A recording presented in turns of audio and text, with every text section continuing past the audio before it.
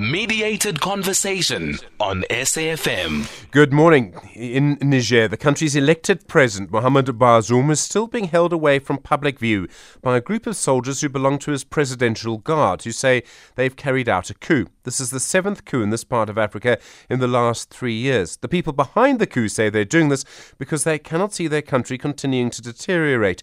That part of our continent has been under intense attack from ISIS or Al-Qaeda militants who've been taking ground and territory from elected governments. One of the reasons the coup plotters say they've taken power in Niger is because they believe that France has been playing too big a role in their country and that they've been trying to stop the neo-colonialism of their state. In the meantime, there is a much bigger power play between the United States and Russia.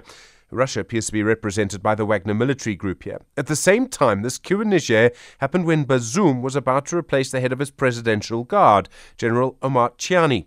In the meantime, the regional group ECOWAS had said that it would intervene militarily to restore democracy to Niger, while the military governments of Mali and Burkina Faso have said that if ECOWAS countries attack Niger, they would see it as a declaration of war on their country. So then, how did this happen? And could we be looking at a major conflict which will run for a very long time on our continent? Well, first this morning, we were hoping to speak to someone from Bamako who's been watching the story very closely, battling to get through on that international line at the moment. The moment that we do have them, we will bring them to you. Then you'll hear from the Africa analyst, Koffi Kouakou, and then Faith Mabera is a senior researcher at the Institute for Global Dialogue. We start then with Koffi Kouakou, the Africa analyst and senior research fellow at the University of Johannesburg Centre for Africa-China Studies. Koffi, good morning and thanks for your time. Good morning to you and to your audience, Stephen. What was the situation in Niger before the coup? What kind of position was President Bazoum in? He had been democratically elected, but Niger is a very poor country, and I imagine, because of what we're seeing in the Sahel, a very difficult country to govern. Yes, indeed. He was elected democratically, but there were also some suspicion that the elections were a little bit rigged, as in most African countries. Every time there's an election, there's a whole bunch of suspicion. But what is really important is that he was elected, and he was running a country with a great support from France. But, of course, we know the situation in Niger. It's a country, like many African countries, especially in West Africa, with a legacy of coups because of the clear anger, or at least the fact that most people want to be in power. But systematically, I think what's really important is that the most important issue that's usually not discussed, or at least dismissed, is foreign interest in most of these countries. And Niger is not it's one of these kind of countries where foreign interventions and foreign interests are very, very important. So France supporting Bazoum has made it really powerful for him to use a position to especially also deal with his opponents, and that's not reported as much. For example, opposition leaders being put in jail, the free speech not quite easy. But most important, two things, as those who took power highlighted. The first one is a deterrent security situation in the country, and the second one, basically, as they say, poor governance. By poor governance, they understand that the resources of the countries were not used for the country itself. But finally, and most important, something that's now being talked about is what's usually called resource nationalism. And you're going to hear that more and more. And the reason is, now most nationalist Africans want their resources to be used and help their country rather than the outside. There have been protesters on the streets of Niger supporting the coup, accusing France of dominating their country. So from what you say, Koffi, do they have a strong case to say that? Yes, they do. And I think this is exactly the point. And we've seen that mainstream international media has spun this thing as if, the people in Niger were not really for the military junta. And this is really, it seems a bit counterintuitive, but this is what's been happening across the Sahel, from the Central African Republic, which is not even talked about, to Mali, to Burkina Faso, to Guinea, and perhaps other places where now there's potential for anger, not just the military, But the trend is showing that there's a great sort of uprising of the population, very, very angry at France and the former colonial power, and then asking to be heard, but not only that, but get France out of there. And the military, which is probably the last resort of power these people have, is taking advantage of this anger. So as I say, the country of Niger has very difficult problems. Can the people who've taken power really try and resolve those problems? Or is it a power grab? Or is that not really the issue at all? It's a combination of all the above that you just mentioned. And for them, it's at the heart of what's really their country is about, not just the present, but the future.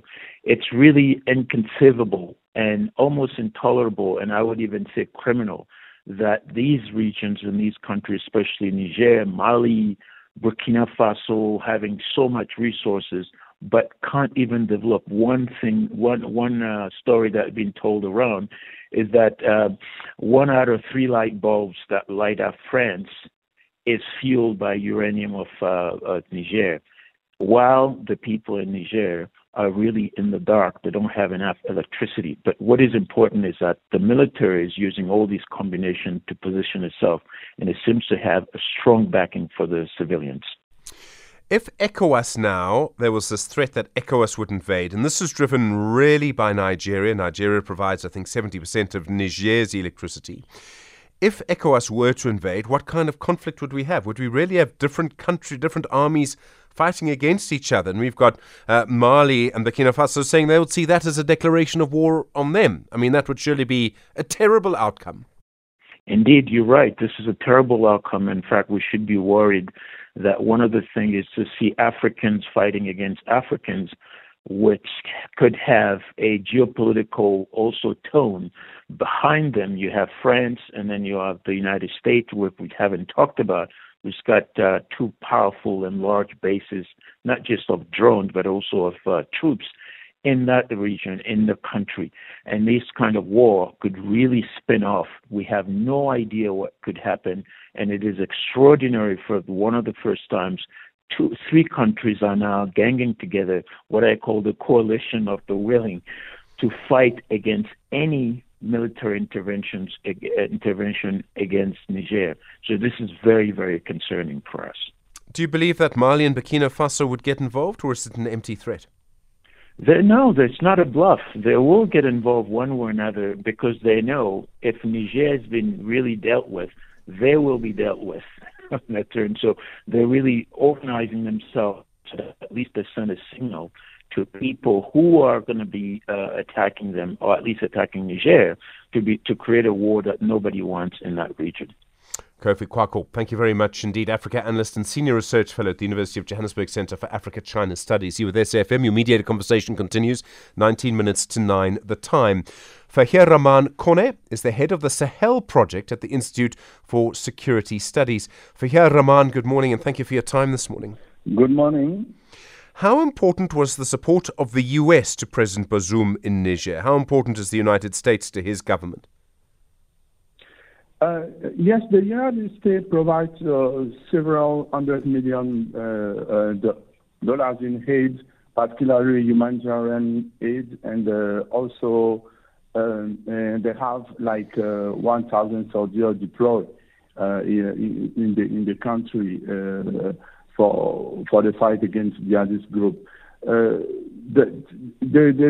While France ordered the suspension of its direct aid and the evacuation of its national, as well as the United States has at this stage decided neither. So Washington is giving full support to the to the declaration of ECOWAS. On Sunday, they said that they would fully support if there is, I would say, an action taken by ECOWAS.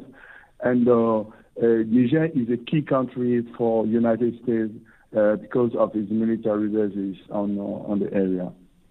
Why did this coup happen now? Was it about, as I understand it, there was a decision taken by President Bazoum to remove the head of the presidential bodyguard, General Chiani, who had been the head of the presidential bodyguard before Bazoum became president. Was it about that decision? Was that the tipping point or the trigger? Or was there another reason why this coup happened now?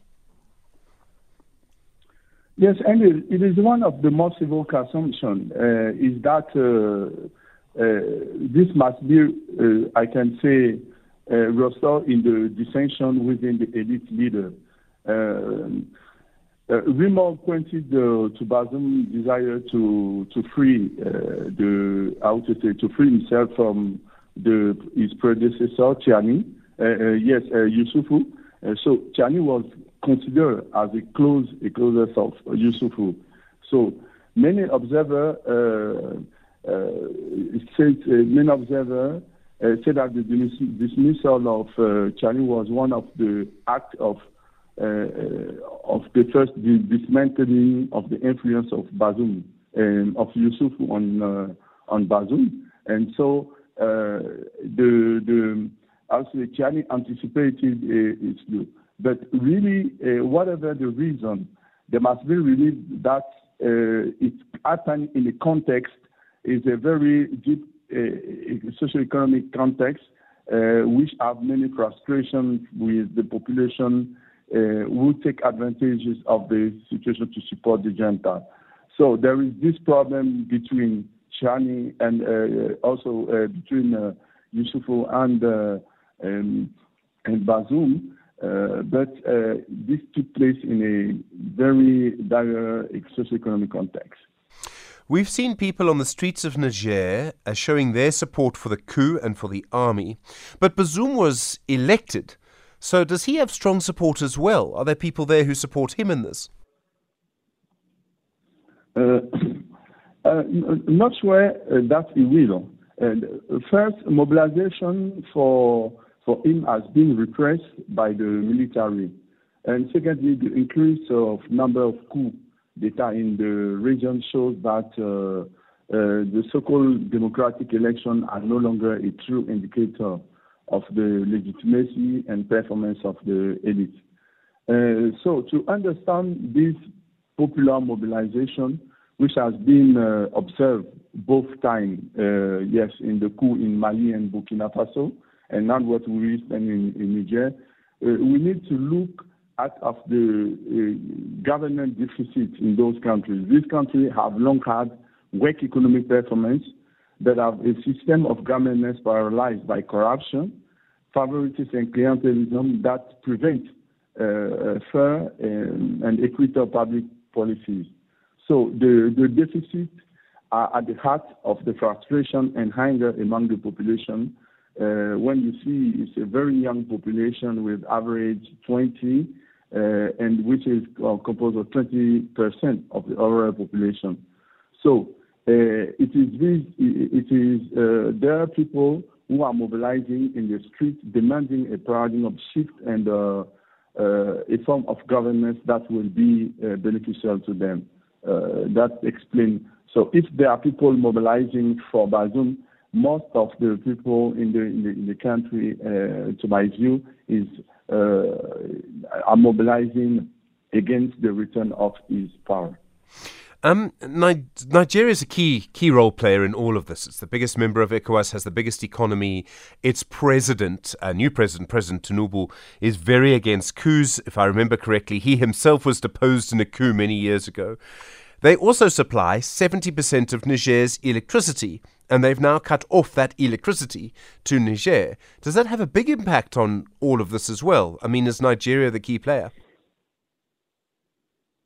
Such a situation will certainly have an impact on Niger's fragile economy and could accurately erode the population support for the military leaders. However, the immediate impact on the population must be put into perspective. We know that the rate of access to electricity was 30% in the country. This decision could firstly produce the opposite effect by increasing the patriotic determination of the population around the military who, as we can see, fully plays the card of popular mobilization. Is there, and I hesitate to ask this question, but we know that the borders of our continent were drawn by Europeans, Berlin Conference, etc. And that means that the borders don't necessarily represent where different groups of people live. Is there an ethnic dimension at all to the situation in Niger, how Nigeria and other countries relate to it, or is that not a factor? Sorry, come again, please, Mr. Is there a question of the languages people speak? Is there an ethnic dimension to how different countries are responding to this in that part of the continent? Yes, most of the countries. Niger is a French-speaking country, and Nigeria and English, but the ethnic groups are across the borders, and they are the same people. But unfortunately, I think the using the mobilization of the community leaders could be also, at my point of view, one of the levers that ECOWAS should play on to try to solve the issue.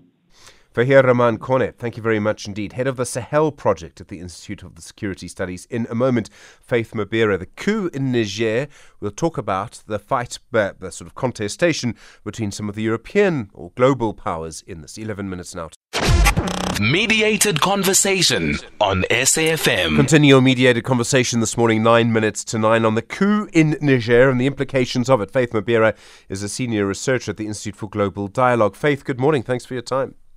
Good morning, Stephen. Good morning to the listeners. There seems to be a great power rivalry going on here. So France is obviously a big player.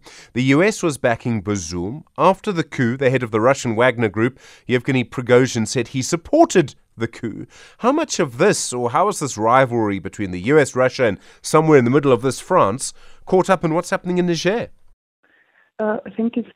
Stephen, I think it's important to begin, as has context been provided by the previous speakers, about particularly the kind of factors that sort of worked together to produce what we're seeing as the seventh coup in the region in the past 3 years or so. But in saying that, why I'm bringing up is because we have to have appreciation of the proximate causes that led up to this.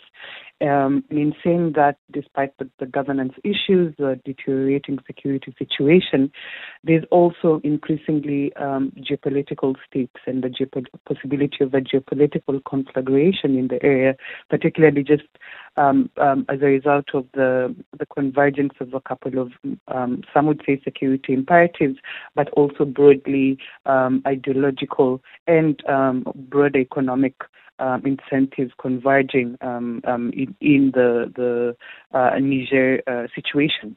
So in saying that, I think France here is a key factor because, as has been mentioned, France draws about 20% of its uranium from Niger. And as a result of the disruptions brought about by the coup, it will certainly have an impact on the ability to source that key resource from the country, but also place that in the broader context of a pattern of what can be seen as an erosion of France-Afrique, or the French sphere of influence broadly across the region, and this growing sentiment and protests against what some would say French neocolonial design across the Sahelian countries and its former colonies in West Africa. So I'm keen here to point out that in as much as we've seen protests sort of happening in Miami, for instance, and some demonstrators brandishing Russian flags, we shouldn't automatically equate that with strictly or direct Russian involvement in matters of the coup. I think for me, it's a case of a very convenient sort of narrative, a sign of the times, that even the military leaders and the military juntas in this case are able to tap into the sentiments, and in this case, not only the anti-French and the anti-neocolonial sentiments, and maybe being able to ride that particular narrative, this desire for increased agency, increased self-rule and sovereignty among the population, and the kind of footprint that perhaps Russia and Russian interests have been able to capitalize in the West African sphere. So I think that is what is playing out. But in saying that, there is an interesting dimension, and the risks of escalation are pretty high because, as you asked earlier about the who's really driving the ECOWAS drive for war, for military intervention to reinstate Bazoum. From some quarters, it's increasingly being seen as the collective West, particularly at the behest of France, using, for instance, ECOWAS now under Nigeria's leadership almost as client states or client patrons to sort of enact their interest in the region. So that I think is where we're beginning to see it now morphing more and more into a geopolitical contest.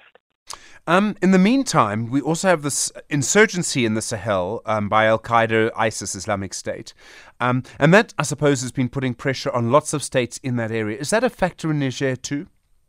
Yes, without question. I mean, over the years we've seen, and here I don't want to go too much into the details, but as I mentioned previously, there was a lot of backlash against very long-drawn foreign military presence in the Sahel, particularly because the counter-terrorism operations were not yielding the transformative outcomes that had been expected over the decades.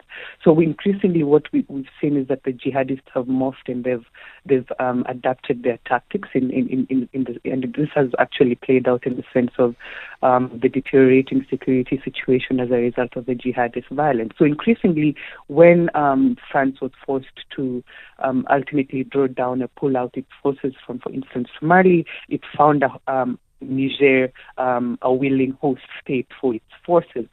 And increasingly, when you look at the epicenter of jihadist violence, it's that tri-state area, Mali, Burkina Faso, Niger. Now the threat coming closer to home for Niger in its Tillabéri region, which is borders Mali and Burkina Faso. So that particular security situation is being felt by the populace. And now when you sort of pair that alongside with the more underlying causes, the governance issues, the breakdown in the social contract, the socioeconomic conditions, then you begin to have a perfect storm for the kind of military takeover that we've seen playing out in not only Niger but in its neighbors as well. What we're seeing then in that entire area is a sort of hollowing out of the state and a weakening of democracy, such as it was. We're seeing basically people taking power and hanging on to power through a gun. Yes, but what is interesting is the way it's being portrayed. So, in as much as we see the protests, for me it's the narrative at play that's rather telling. Because when you look at, I think it was as early as last month, when you look at the surveys done by groups like, for instance, for Barometer, just testing the kind of support among the population for democracy, as it emerges, a lot of them feel that even the so-called democratic movements, for instance, Bazoum's, were largely performative installments. They were not necessarily delivering on the key needs of governance that the population needs. Hence, there's almost been a tilt towards preference, even for autocratic regimes or military-led regimes, to the extent that, for instance, they're able to deliver on the public goods that the population so desperately needs. Is there any way to improve the situation rather than make it worse? Is there, one or two key figures? Is there some clever negotiation or diplomacy that someone can engage in here? ECOWAS has been trying over the past week or so to send a couple of delegations. They sent Nigeria's former president there, to try and talk. The Chadian president was there to try and talk to the coup leaders, but this has really not yielded any meaningful outcomes. So I think at the end of the day, it's addressing the longer term, the deeper seated issues at play here. But in saying that, also being very careful not to extrapolate and make this and turn it into a geopolitical context with a lot of the regional states, for instance, acting as client states or laundering particular interests, because that will certainly aggravate the situation rather than lead us towards a potential off-ramp. So it's a very delicate balancing of understanding the underlying issues, but I think it speaks to not only the neighborhood effects, the fact that we're now beginning to see autocratic and authoritarian governments taking a hold and not being able to really drill down to the key issues. So this idea of papering over the underlying issues and just framing it exclusively as a geopolitical contest, I think does no one any service really. Faith Mabera, thank you. Senior researcher at the Institute for Global Dialogue. Really do appreciate the time. My thanks also to Fahiraman Koné, head of the Sahel Project at the Institute of Security Studies. And starting us off today, Koffi Kouakou, the Africa analyst at the University of Johannesburg Centre for Africa-China Studies. Well, I hope you have a better understanding of the situation in Niger and why it's going to matter to pretty much everyone on our continent over time. That's it from us. We will see you tomorrow. From Zelma, Stanza, Banyana, and myself. Look after yourself. You with SFM leading the conversation. It's 9 o'clock.